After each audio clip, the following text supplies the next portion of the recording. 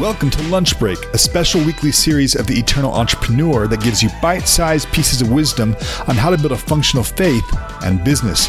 Each episode unpacks a short, actionable topic you can put into practice this week. Let's get into it. Well, hello and welcome back to the Eternal Entrepreneur Podcast. I am Pierce Brantley, co-host of the show. I hope most of you are listening to this at least on Tuesday, not Christmas Day. I know I'm enjoying time with family, taking some much needed time off, and just reflecting on just how faithful God has been over the last year in my life with my business. And so I hope the same has been true for you as well, and that you're cozied up, you're drinking some hot chocolate, you're giving yourself some agency to go gain a little extra weight while you enjoy some extra pie. My wife made 4 pies. We literally have a pie drawer in the fridge. And it makes me really happy.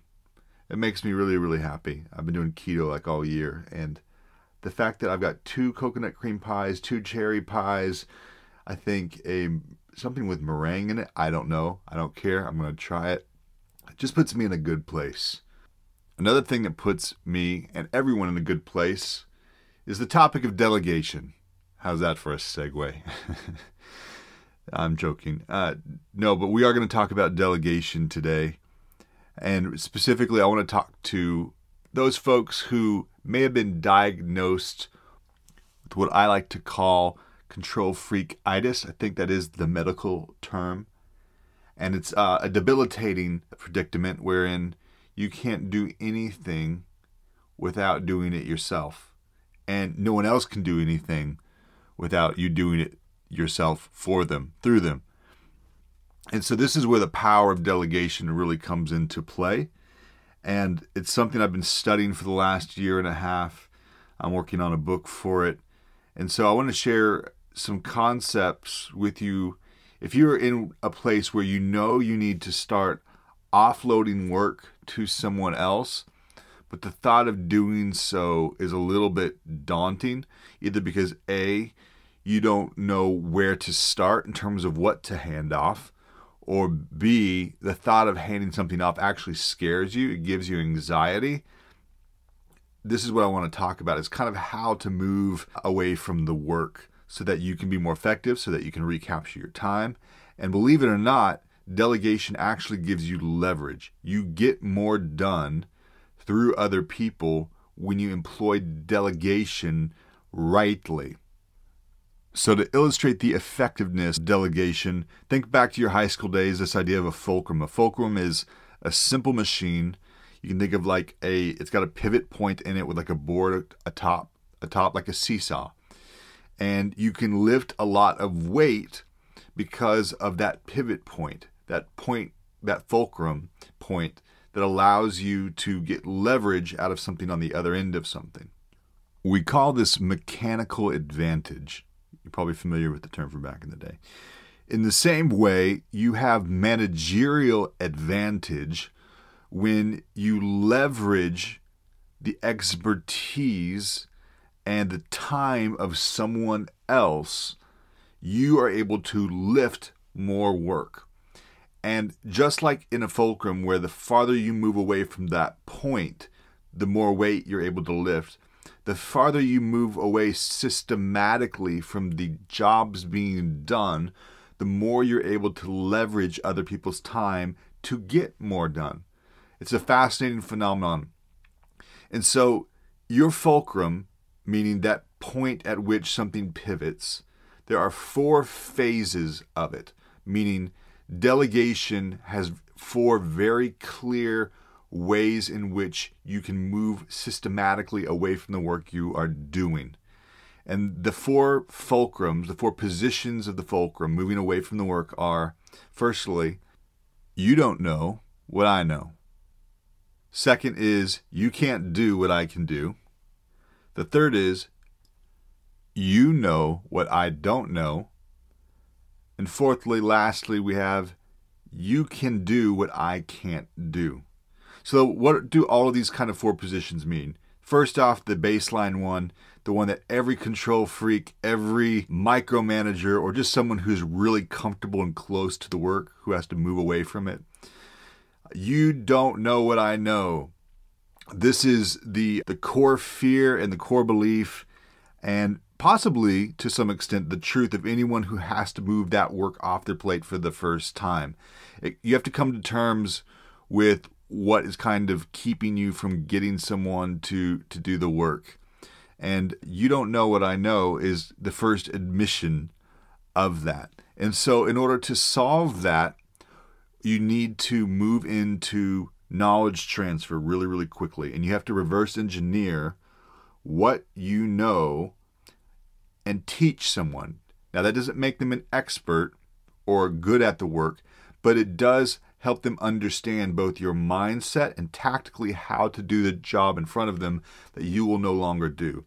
So the first part of delegation is you don't know what I know. And to change that, to move past that, you need to communicate everything you know practically about getting the work done. Once you've done that, you can move to the second fulcrum. You can move your delegation expertise one step forward, which is you can't do what I can do. So as we all know, head knowledge does not an expert make. You have to have that practical experience. And so to move someone into that practical experience, they need to start shadowing you and doing the work alongside you. This is like a show and tell versus just a tell. You need both aspects. So for a gated amount of time, let's call it like a probationary period, in the second phase of delegation, you should be letting someone watch and learn the technique and then try it themselves. They will not be perfect at it, and you should not expect them to be perfect at it. What you should expect them to do is have basically on-the-job training.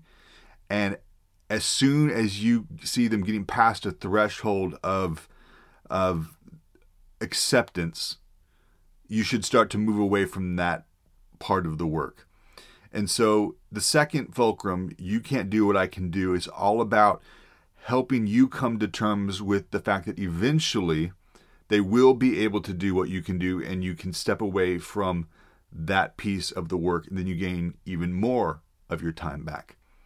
Now, once you feel comfortable with how someone can do the work, you move to the third fulcrum, the third phase. And now you're really starting to get away from things. So now someone has the head knowledge. They have the ability to do the job. You've recovered a lot of time. The next phase is you know what I don't know. Meaning because they are the ones daily involved in the work, because they are the ones doing the job now, they actually have a better pulse on that work than you do. And that is a good thing. Now, this is where most entrepreneurs, most first-time managers start to get a little bit nervous, especially if they like the details, because now they're disconnected from them. And so you need to be honest about that, but you can go and solve that too. Because just being good at a job and knowing how to do it doesn't mean they're actually being effective from a business perspective, meaning they're meeting some metrics or some KPIs that benefit the business. We all know that just hitting a number for numbers' sake does not actually equate to a good output. So in the phase of you don't know what I don't know, you are removed from the work, but it becomes really important that you start to implement reporting. Now, in this phase of delegation, you need to start having weekly, monthly, and quarterly meetups with that person in order to understand how they're maintaining the job that you no longer do, that they do. So weekly looks like kind of more detailed reporting. You're looking to see if they're meeting benchmarks, goals, project timelines, if they're getting the tasks done, and you want to understand blockers. But ultimately, you're removed from the details, and so that time of meeting once a week needs to be fairly high level. You just want to understand basically, are you moving along successfully? Do you have any blockers? And what are the notable things that happened in the last week? In the monthly phase, you're looking to head up from that. You're looking at projects. You're looking at milestones. You're looking at overall effectiveness and growth of the employee. And then quarterly, or even yearly, depending on the type of business you have, You're looking much more at how their role is helping shape the business over time. And so this third phase, while it's often the hardest one for an entrepreneur to struggle with, it's the one that helps you make sure that the machine is well oiled. So if you think about a gear in its place, the effectiveness of the gear depends on where it's positioned, and it depends on what part of the machine it's in. That's all about finding the right person, putting them in the right role, making sure they can do the job. Making sure that machine is well oiled is all about reporting, and it's something that is an act of maintenance so that you can trust that the machine is working the way it should. Now, lastly, the last fulcrum, this is when you are completely sort of abstracted. So the person knows what they are doing. They can do the job effectively without you. And they actually now know more than you do about the day in the life of the work getting done. And they are shaping the business. So at this point, you are more or less getting pretty good at delegation. And the only thing you're now concerned with is the fact that they can do what you cannot do. Meaning they are now the experts. They know more, they've lived in it more, and because of that, they actually can do more than you originally could do in that role. So they are now the SME, the subject matter expert, and the person who is best positioned in the organization, other than you, actually more so than you, to get the work done. And this takes a little bit of time, but depending on the person and depending on the work, you might get there faster than you think. At this point, when they can do what you never could have done before, they're in a position to start leading other people because they are now capable of replicating the process that you just did with them. They know more than the average person. They've been in the role for a long time, and they have the ability to walk through and teach people again. So depending on kind of the trajectory of your own business, once someone is in a position that they know more than you originally knew and they can do more than you could originally do, it's time to consider if it's right for the organization for them to actually move into management, if they're the right person for it from a temperament and desire, and your business needs to grow in that direction. This is probably a time at which they can start replicating that delegatory process all over again. So these are the 4 phases of delegation, the 4 fulcrums. The farther you move away from the work, the more work you will get done. First phase is you don't know what I know, meaning you're the expert.